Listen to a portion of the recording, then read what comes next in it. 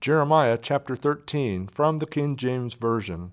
Thus saith the Lord unto me, Go and get thee a linen girdle, and put it upon thy loins, and put it not in water. So I got a girdle according to the word of the Lord, and put it on my loins. And the word of the Lord came unto me the second time, saying, Take the girdle that thou hast got, which is upon thy loins, and arise, go to Euphrates, and hide it there in a hole of the rock. So I went and hid it by Euphrates, as the Lord commanded me. And it came to pass after many days that the Lord said unto me, Arise, go to Euphrates, and take the girdle from thence, which I commanded thee to hide there. Then I went to Euphrates, and digged, and took the girdle from the place where I had hid it, and behold, the girdle was marred, it was profitable for nothing. Then the word of the Lord came unto me, saying, Thus saith the Lord, After this manner will I mar the pride of Judah, and the great pride of Jerusalem. This evil people which refuse to hear my words, which walk in the imagination of their heart, and walk after other gods, to serve them and to worship them, shall even be as this girdle, which is good for nothing. For as the girdle cleaveth to the loins of a man, so I have caused to cleave unto me the whole house of Israel, and the whole house of Judah, saith the Lord, that they might be unto me for a people, and for a name, and for a praise, and for a glory, but they would not hear.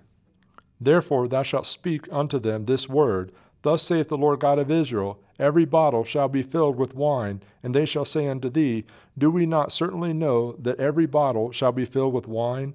Then shalt thou say unto them, Thus saith the Lord, Behold, I will fill all the inhabitants of this land, even the kings that sit upon David's throne, and the priests, and the prophets, and all the inhabitants of Jerusalem, with drunkenness.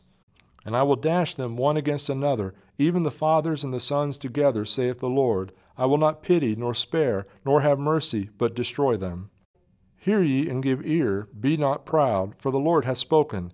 Give glory to the Lord your God, before he cause darkness, and before your feet stumble upon the dark mountains. And while ye look for light, he turn it into the shadow of death, and make it gross darkness. But if ye will not hear it, my soul shall weep in secret places for your pride, and mine eyes shall weep sore, and run down with tears, because the Lord's flock is carried away captive. Say unto the king and to his queen, Humble yourselves, sit down, for your principalities shall come down, even the crown of your glory. The cities of the south shall be shut up, and none shall open them.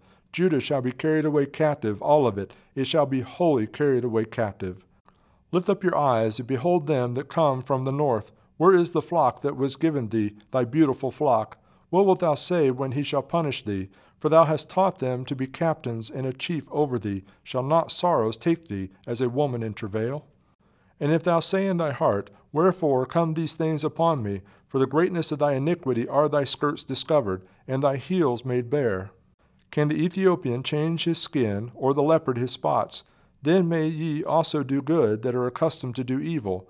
Therefore will I scatter them as the stubble that passeth away by the wind of the wilderness. This is thy lot, the portion of thy measures from me, saith the Lord, because thou hast forgotten me, and trusted in falsehood. Therefore will I discover thy skirts upon thy face, that thy shame may appear. I have seen thine adulteries and thy nayings, the lewdness of thy whoredom, and thine abominations on the hills in the fields. Woe unto thee, O Jerusalem! Wilt thou not be made clean? When shall it once be?